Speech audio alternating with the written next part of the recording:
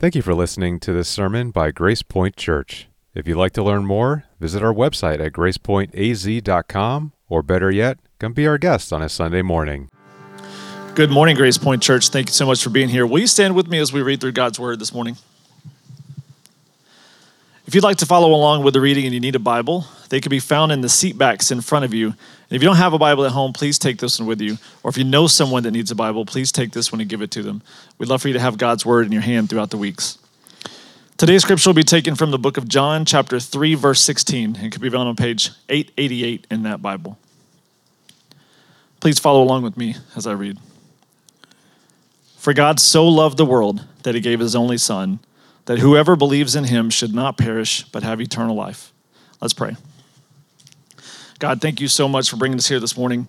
God, we thank you so much for the good news of John 3:16. God, we do pray for the evangelistic spirit that Jason mentioned earlier. God, we pray that we would just grow your kingdom this year at Christmas time. Pray that we would use these cards or use your name and just spread your word as much as we can. Pray for all these things in your name. Amen. Hey, you can grab a seat. So John 3:16, I just decided to go for it. Like there's a couple of passages, I'll just be honest with you, as a preacher, where I'm like, man, so like one of those, I remember one time we were going through Matthew, and I was gonna preach on the Sermon on the Mount. Like the greatest sermon ever preached was by Jesus, obviously. And if you've ever been in Matthew 5 through 7, it's 3 chapters, and Jesus preaches, and it's great. And I was like, how am I gonna preach on this sermon? Why don't I just read the sermon? I don't know how many of you remember, maybe a couple of you were around back then, but I just stood up here and read 3 chapters of scripture and was like, amen. You know, that was the sermon. And so then I thought, man, the third week of Advent, our theme this week is love. So we just went right for it. We went through for John 3:16, and for God so loved the world that he gave his only Son, that whoever believes in him would not perish, but have eternal life or everlasting life. And so as I was preparing for this, I thought, man, there's just so much happening here. Like this is the greatest summary of the gospel in all of the text. This is probably the most famous scripture in all of the text. You're going to see people holding signs up with John 3:16 at football games. I think Tim Tebow used to wear it on his face like it's a big deal. And so then I thought, man, I wonder if people really know the context in which that verse was given. And so what I want to do is read 21 verses to you. I'll pause and give you some commentary and explain some things as we go. But I want to lay a foundation of how that phrase, for God so loved the world, was even brought up or mentioned. It wasn't in a sermon that Jesus was preaching. It was in a late night Q&A discussion with a guy named Nicodemus. And it was a profound statement. I don't know if that phrase is profound for you or if it does one of those for you. But it did for Nicodemus, and it might for you as we read it in its context. And so we got a lot of work to do. I got some time on the clock. It ain't red yet, so let's see what we can do before it goes red and we get into overtime. That's just what we'll do. That's just how it's going to happen. So look with me in John chapter 3, verse 1, and I'm just going to take off, all right?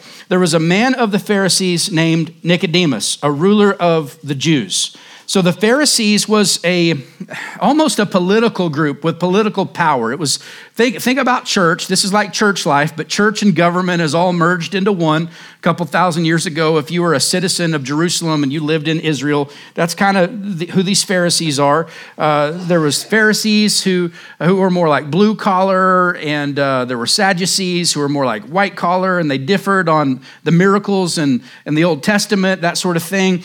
And so Nicodemus is a Pharisee, and he's a ruler of the Jews, and that means he sits on this board that's called the Sanhedrin. It means he's a thought leader. He's an influencer. And so I don't know who influences you, but so maybe there's YouTube, or there's athletes, or there's actors, or maybe it's in our genre of church life. It may be Kay Arthur Bible study, or a Matt Chandler sermon, or R.C. Sproul book, or John MacArthur study Bible, or just think of a name that influences the way that you, the lens that you see the world through, and that's who Nicodemus is to a lot of people.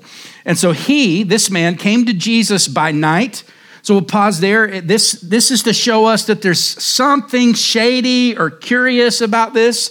Not necessarily that Nicodemus is trying to trick Jesus. I think maybe Nicodemus doesn't want the other members of the Sanhedrin to know that he's coming to talk to Jesus. I think that Nicodemus is curious about Jesus. We don't know any proof in the text to show that Nicodemus actually becomes a Christian, but I think he does. So he's coming to Jesus at night. He probably doesn't want other people to know he's talking to Jesus. And he comes to him and he says, "Rabbi."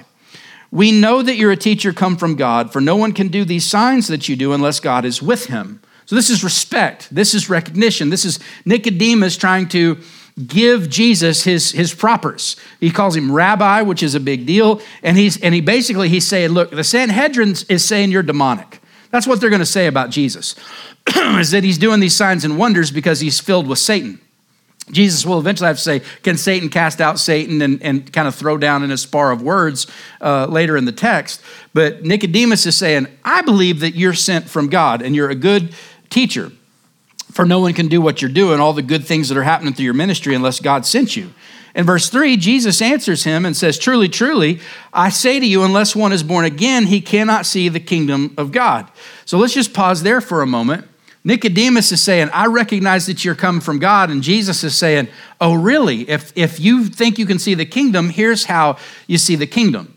And what Nicodemus is going to run to is the real question that's inside Nicodemus's heart is, how can you make me good? How can you give me a good heart? Or how can you give me eternal life? He never explicitly says it, but we know Jesus knows intentions as well as actions. And so Jesus is just going to try to preach to his heart in this Q&A conversation.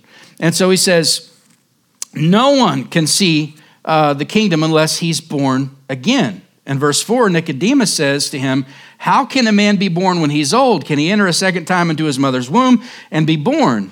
And Jesus says, truly I say to you, unless one is born of water and spirit, he cannot enter the kingdom of God. That which is born of flesh is flesh, and that which is born of spirit is spirit. So don't marvel that I say to you, you must be born again. Let's just stop there. Mark verse 8. I'll forget where I'm at. You can shout it out in a minute. It'll be okay, all right? Because I got just some ranting to do for just a minute. So basically what Nicodemus is coming to Jesus to say is like, how do you get saved? How do you get eternal life? How do you see the kingdom of heaven? And Jesus says you have to be born again. In other words, let's unpack that a little bit. There's nothing you can do to get saved. There's nothing you can do to get a good heart. There's nothing you can do to receive eternal life. There's nothing you can do to see the kingdom of heaven. That's the answer. In essence, that's what Jesus is saying. There's nothing you can do. You must be born again. And Nicodemus goes right to like, you know, in 6th grade, the principal came into class and gave us the talk. Like I had health class and I took biology in high school and like my mama ain't even with us anymore. Like, how am I you gonna put me back in the womb? And Jesus, it's a metaphor for thinking about, how were you born? What did you do to get here? What was your work to be born and brought into this world? The answer is nothing. The question is, well, how did you get here? Skip past conception. We don't have to go there. Like, come on now. But how did you get here? Someone labored.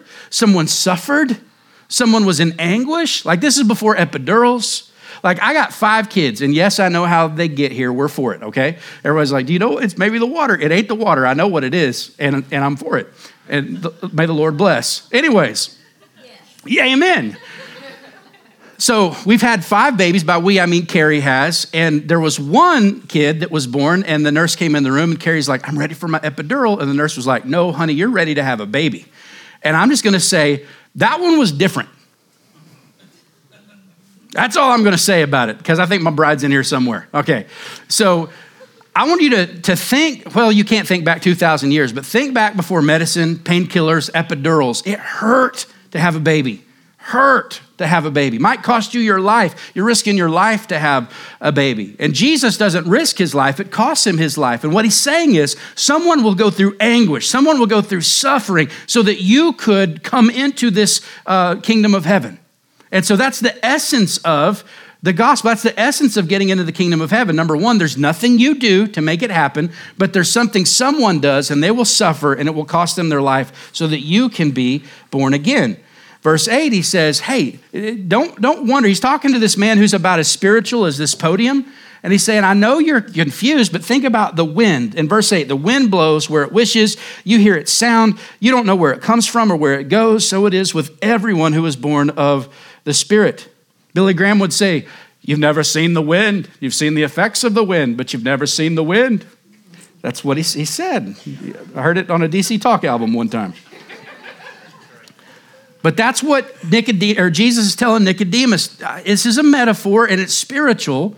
I'm talking to you about supernatural things and you can only conceive of natural things. In verse 9, Nicodemus says to him, how can these things be? And Jesus says, are you the teacher of Israel and you do not understand these things? Jesus will do that to you, okay? So he's mocking him. And Jesus says, truly, truly, I say to you, we speak of what we know and bear witness to what we have seen, but you do not receive our testimony. If I have told you earthly things and you do not believe, how can you believe if I tell you heavenly things? In other words, he's saying, Have you ever done that to a baby? You're like, you don't speak any language yet. You just, maybe that's what tongues is. I'm not sure.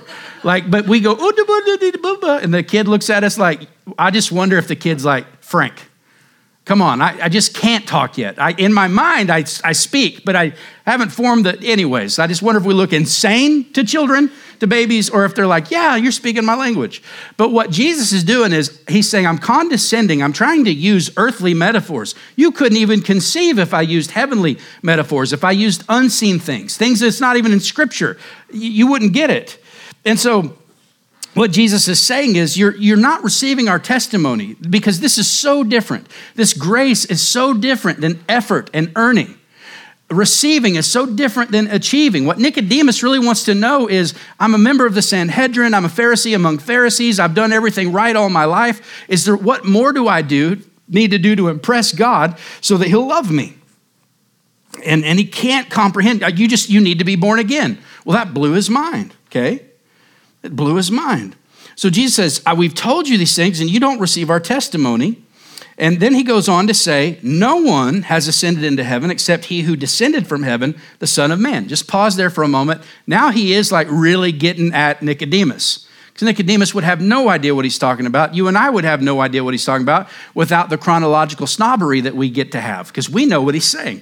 Jesus is the one who did descend from heaven. He's the Word of God put on flesh. It's called the incarnation of God. He steps into human history by being born to the Virgin Mary, and he lives this life. He enters human history, lives just like us in the flesh, but not like us because he never sins in the flesh. He's human, but still God. And so he descends into heaven and he's going to do a work and then ascend back into heaven. And he says, no one's done that, but I'm going to do that. Verse 14, he says, and as Moses lifted up the serpent in the wilderness, so must the Son of Man be lifted up, that whoever believes in him may have eternal life. So let's pause there for a minute. Truth is always stranger than fiction. This is going to take us all the way back to, I think, Numbers. But there was a time when Moses, the great deliverer of the Israelites, who were once enslaved in Egypt, are going back to the home country, the promised land. They're going back home to the land God promised Abraham. And eventually they'll land there and they'll become a nation. They'll have a king. And the promise that God gave to Abraham that I'll make you a father of many nations. Well, he becomes the father of many nations after he at least becomes the father of one nation. And Moses is leading those people back to become one nation and they start complaining. They start griping. You ever been on a road trip, dads? Come on, where's the dads at? Everyone's like, are we there yet? Like my kids would be like, are we there yet? I'm like, yeah, get out. I got to go to the bathroom, Daddy, and all that stuff, like wear a diaper, whatever it is. They started to complain. And the Israelites started complaining and say stuff like, well, at least we had ribeye when we were slaves in Egypt. And Moses brought us out here to die. And God's like, okay, you thought I brought you out here to die? I can make good on that. And he sent fiery serpents to go and bite them and killed a bunch of Israelites. Don't look at me. I'm not apologizing. God does what he does. That's in the Bible. You take it up with him. I'm just the preacher. That's the weirdest thing I've ever heard, and it's true. And so he went and got them. And so dads, I don't know if you want to pull out a bag of snakes on the road trip. I don't know how that helps with parenting. But Moses goes, God, you're going to kill everybody. God's like, if I want to.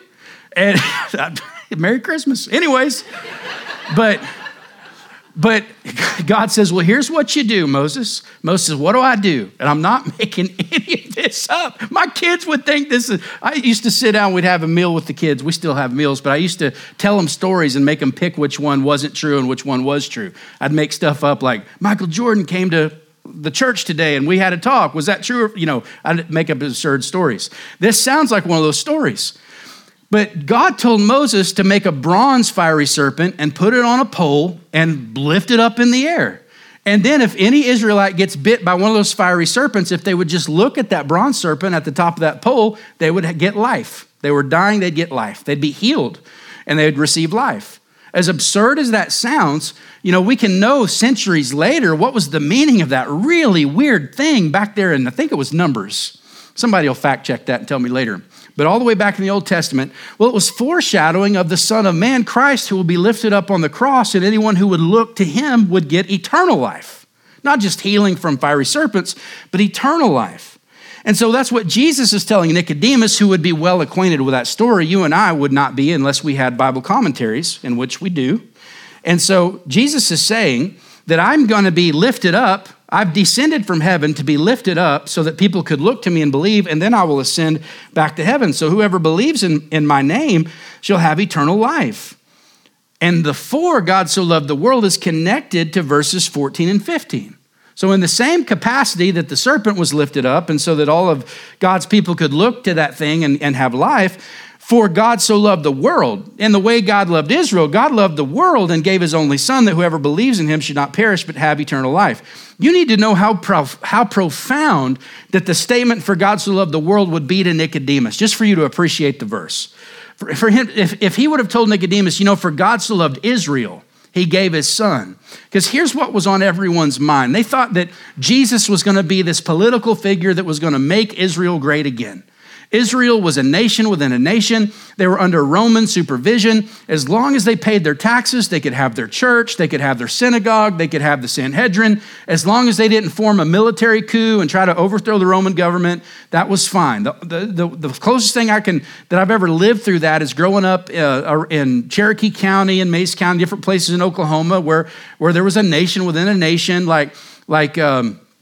we didn't have casinos and gambling, but on reservations, they could have casinos and gambling. And it was like, hey, we don't make trouble for each other outside these boundaries. Like, we do our thing over here, you do your thing over there. Let's not get into a war. Let's just all make sure the money goes where it needs to go and we can all just get along. Well, that was Israel 2,000 years ago.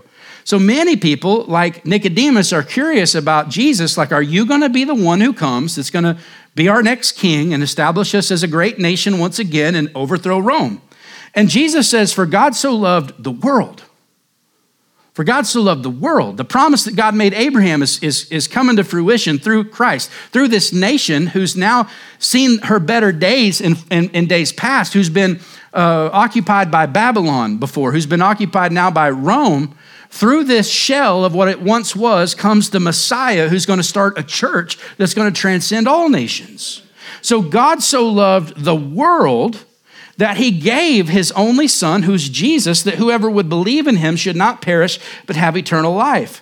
Nicodemus would wonder, what do you mean perish? And Jesus explains our dilemma in verse 17.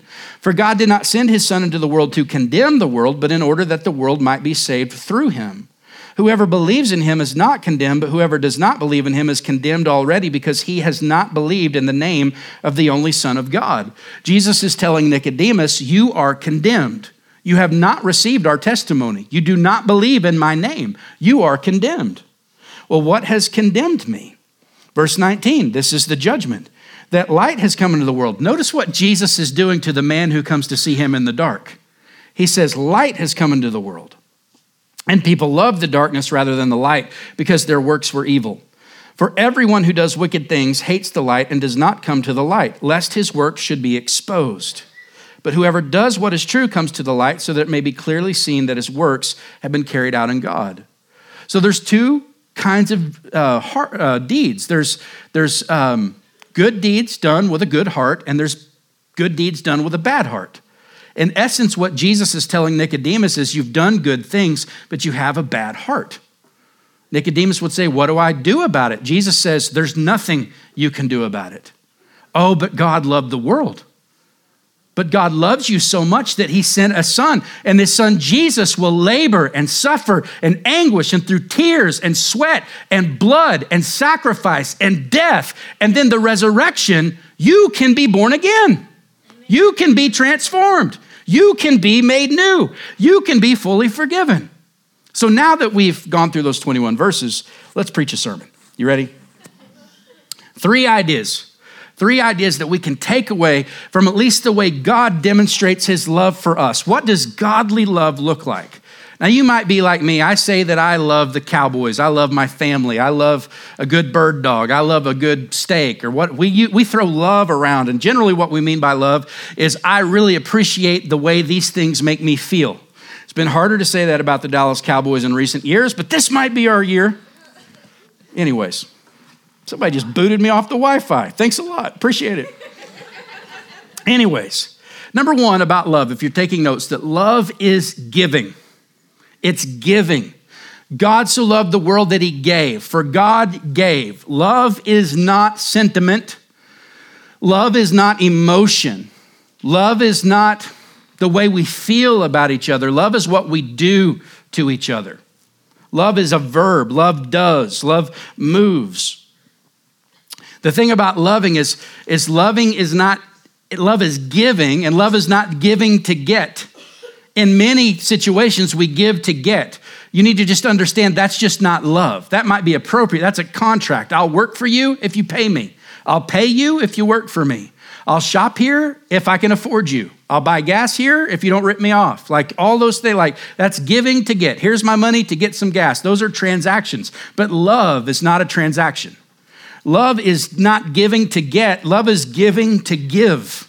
That's what love is. It gives to give. God gave to give, and this is the essence and root of what we call generosity. When we give a gift, we give it.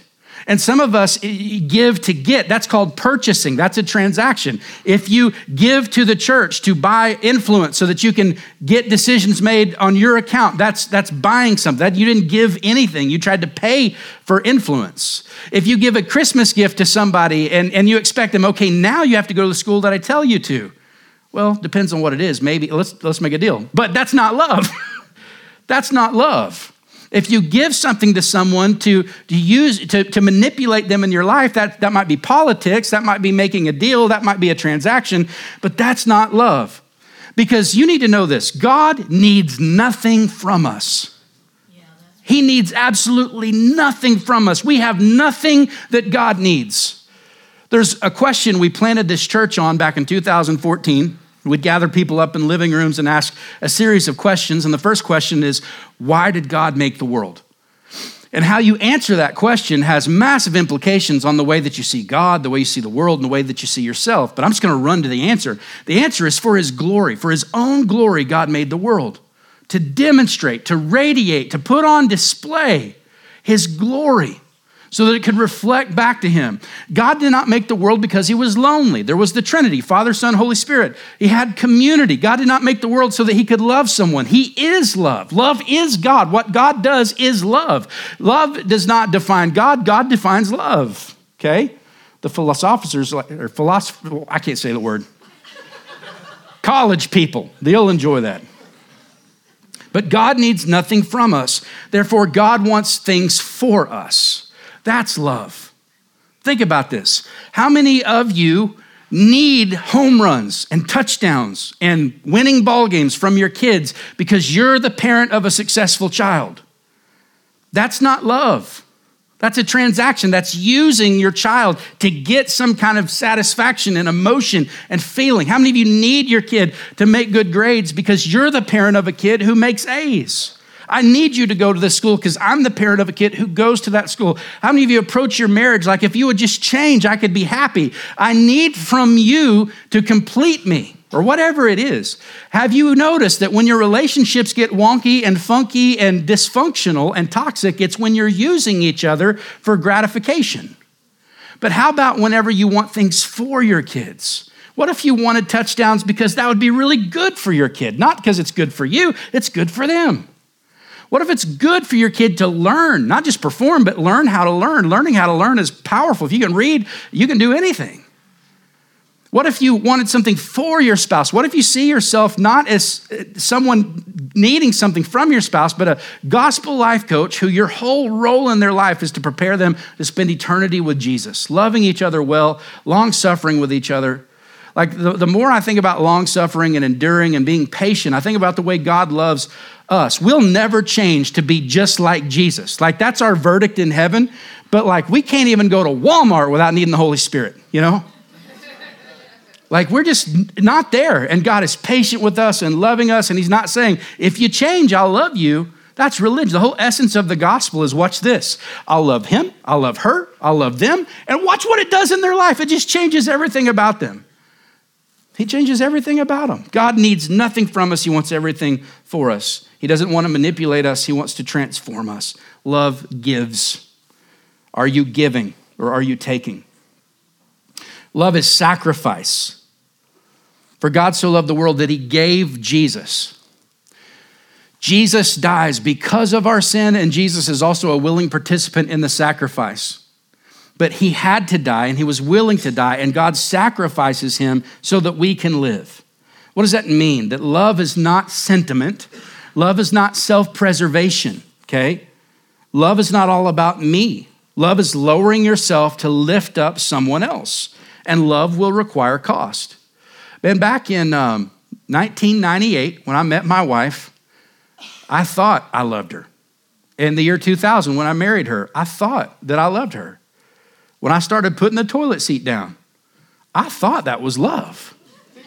When I started spending $30 on spaghetti at Olive Garden, I thought that was love. When we started watching rom-coms on date nights, I thought that was love. It was.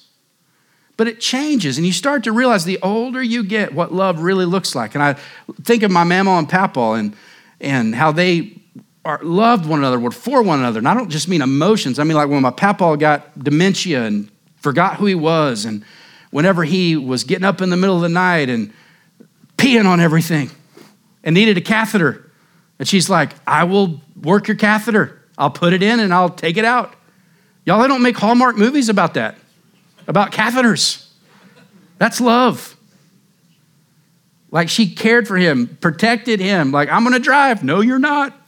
She'd fight with him because she loved him. He'd gripe to me, your wife have all these rules for you? Got any more coffee, Mama?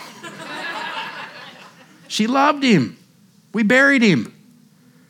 And she loves him to this day. And she's going to be buried right beside him. That's love. That's sacrifice. That's lowering yourself, lifting up another. Like in your relationships, do you sacrifice? Do you lower yourself to lift up your kids? Do you lower yourself to lift up your church? That's what serving is. When you guys serve, thank you and God bless you. You're lowering yourself. You're getting over yourself to love someone else's kids. That's a big thing. To love someone else's kids. And someone's in there doing that right now. Some of you did that in the service before now, and God bless you. When you serve others, you're sacrificing for them. Jesus became a man, stepped into human history to demonstrate his love for us. Jesus lived a righteous life to demonstrate his love for us. What do I mean by righteousness? I mean, he was fully man, but he never sinned. He never once broke God's commandments. That's how we can be made right, because we get credit for what he did, and he takes the blame for what we did wrong, because he died in the place of sinful man to demonstrate his love for the Father and for the Father's people. Jesus raised from the dead to demonstrate the power of his love. This love is powerful. This is a powerful enough love to raise a man who's 3 days dead, D-E-D, dead, from the grave. His name is Lazarus. He was like 3 days stinky, dead, and God raised him from the dead by the command of Christ. This same power is the same power that can resurrect your 3-day D-E dead marriage. You're here today because you're like, this is the last straw. I don't know if we're going to make it. Let the love of Christ, the love of Christmas, heal your broken marriage. And it's the pathway forward is not going to be emotion, it's going to be sacrifice. Let this love, believe that this love can bring your wayward kid home for Christmas. It can bring the unbelieving spouse to belief, because the work is that of Christ, and our work is to be born again. Love is sacrifice. And then finally, love is grace-filled. There are people who will win our hearts. God made it that way. There's a man named Michael Jordan who played basketball at North Carolina and took over the NBA through the mid-'80s. He won our hearts, unless you were a Pistons fan or a Knicks fan. I hate it for you. I'm wearing his shoes right now. I'm a 40-year-old grown man, and I'm wearing the same shoes I wore in the 5th grade just because I'm a fan of what happened on the basketball court. I just think that's neat. There's people who have won your hearts, but I want you to know that's not the way God loves. Like, we did not perform on the court of life and get God to go like, whoa, I need that one. That's not what's happening here. Love is grace-filled. What does that mean? We are ill-deserving and undeserving of God's love, okay? Respect and love, not the same thing. Impressed and love, it's not the same thing. Are there people in your life who don't deserve your affection, who are ill-deserving of your affection, yet you lay it across them anyways? You can love and not trust. You can love and not respect. You can love and not believe a word that comes out of their mouth. Because I just figure that's how Jesus relates to us, you know? But he loves us. How do we get this? That's what Nicodemus wants to know. How do I get love like that? If God loved the world, how does God love Nicodemus? Well, love can't be achieved by learning. You can't theologize your way into the kingdom of heaven. Some of you are trying that. I've done that. I'll read books by dead guys. I'll get really smart. I'll know a lot. And maybe me and God can connect on the academic level. No. Love can't be achieved by lifting. Lifting would be performing. I'll do good deeds. I'll fix my life. I'll be successful. I'll get God to notice me. And no, that's not how this works. Then how do we get it? How do we get born again? What is the thing that we do? If there's nothing we do and Christ does the doing, what do? We look. We look. In the way that Israel looked to that bronze serpent for life. We look to Christ on the cross for eternal life. We look. My favorite pastor, my favorite preacher is a guy by the name of Charles Spurgeon. A lot of guys are good, but they ain't Spurgeon good, okay? And I love reading him. There's so much about him I could tell you. And I got jokes that were his and the way he messed with young preachers. And it was just, he would be a great guy to know from a distance, I think. But here's his testimony. Spurgeon grew up Baptist, and he was a young man, very young man. It was a very wintry morning, and he's walking in the snow, and there's a blizzard where he lives, and he's trying to go to church, and he's overwhelmed by the guilt of his sin. And he would come to Jesus like Nicodemus and basically looking for what good deeds, what books do I read, what things do I do to get God to take away the guilt of my sin. And he stumbles into a Methodist church. And if you're a Methodist here today, we love you. No shade, none of that. But Methodist, it ain't the same as Baptist. By providence, he stumbles into a Methodist church. The pastor's not even there because there's a blizzard outside. There's like 5 people in the room. And one of the lay members of the church, one of the fellows got up there and he was reading scripture, preaching a sermon from Isaiah, I believe, that mentions look and believe. And Spurgeon summarizes and says that here's the summary of what the preacher says, and I'm going to do my best not to try to use their accent, but it's going to slip out as I read it. And I did it last service, and it sounded more Irish, so I'm doing my best not to do that, okay? Anyways, my dear friends, this is the Methodist pastor's sermon. This is a very simple text indeed. It says, look. Now looking don't make a deal of pains. It ain't lifting your foot or your finger. It is just look. Well, a man needn't go to college to learn to look. You may be the biggest fool, and yet you can look. A man needn't be worth 1,000 a year to be able to look. Anyone can look. Even a child can look. But then the text says, look unto me. Can't help it. And said he in broad Essex, many on ye are looking to yourselves, but it's no use looking there. You'll never find any comfort in yourselves. Some look to God the Father. No, look to him by and by. Jesus Christ says, look unto me. And some on ye say, we must wait for the Spirit's working. You have no business with that just now. Look to Christ, the text says, look unto me. And then Spurgeon says, the pastor, as he preaches to 5 people or so, looks right out to Bobby as Spurgeon and says, young man, you look miserable. And Spurgeon says, Well, I did, but I had not been accustomed to have remarks made from the pulpit on my personal appearance before. He said, however, it was a good blow and it struck right home. And he continued, and you'll always be miserable in life and miserable in death if you don't obey this text. But if you obey now, this moment, you will be saved. Amen. Then lifting up his hands, he shouted, as only a primitive Methodist could do, you, man, look to Jesus Christ. Look, look, look. You have nothing to do but look and live. Grace Point Church, look and live. Christ suffered for you. He labored for you. He sweat great drops of blood for you. He gave his life for you. He conquered death and hell for you. All you need to do is look to him and believe in your heart that Christ raised from the dead and confess with your lips that he is the leader of your life, and you will be saved and loved generously, forever, sacrificially. You'll have a dad. Some of you don't know what it's like. Some of you only know manipulation. Some of you only know what it's like for someone to love you if you do this, if you do that. I'm telling you, it's a love like no other, and it'll change you and give you the capacity to love like no other. Let's pray. Father, thank you for Christmas. Thank you for the gift of your son, Christ. Thank you for laboring for us and doing the work so that we could be born again. I pray, Lord, for my friends here today who find themselves manipulating in their relationships. I pray for my friends who feel guilty of using people.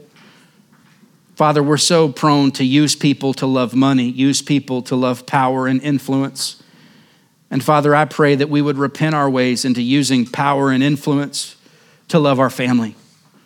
Father, that we would use money to love our friends and our neighbors and our church. Father, may we repent of using people and wanting things from people. May we want things for people. But really the only way we could love like that is if we first know your love. And so, Father, I ask for my friends here today who've never tasted that, never felt the embrace of unconditional love, the love that comes from the throne of heaven, a love that reveals the kingdom of heaven, a love that makes someone born again. Father, I pray that you would dump a whole bucket full of that out on us today, that my friends could believe, experience forgiveness, and experience that love, Lord, a love that is not based in our performance, but rooted in the person of Christ, his life, his death, and his resurrection. Father, I pray you would send your Spirit to those who believe today that they may be saved. In Jesus' name I pray. Amen.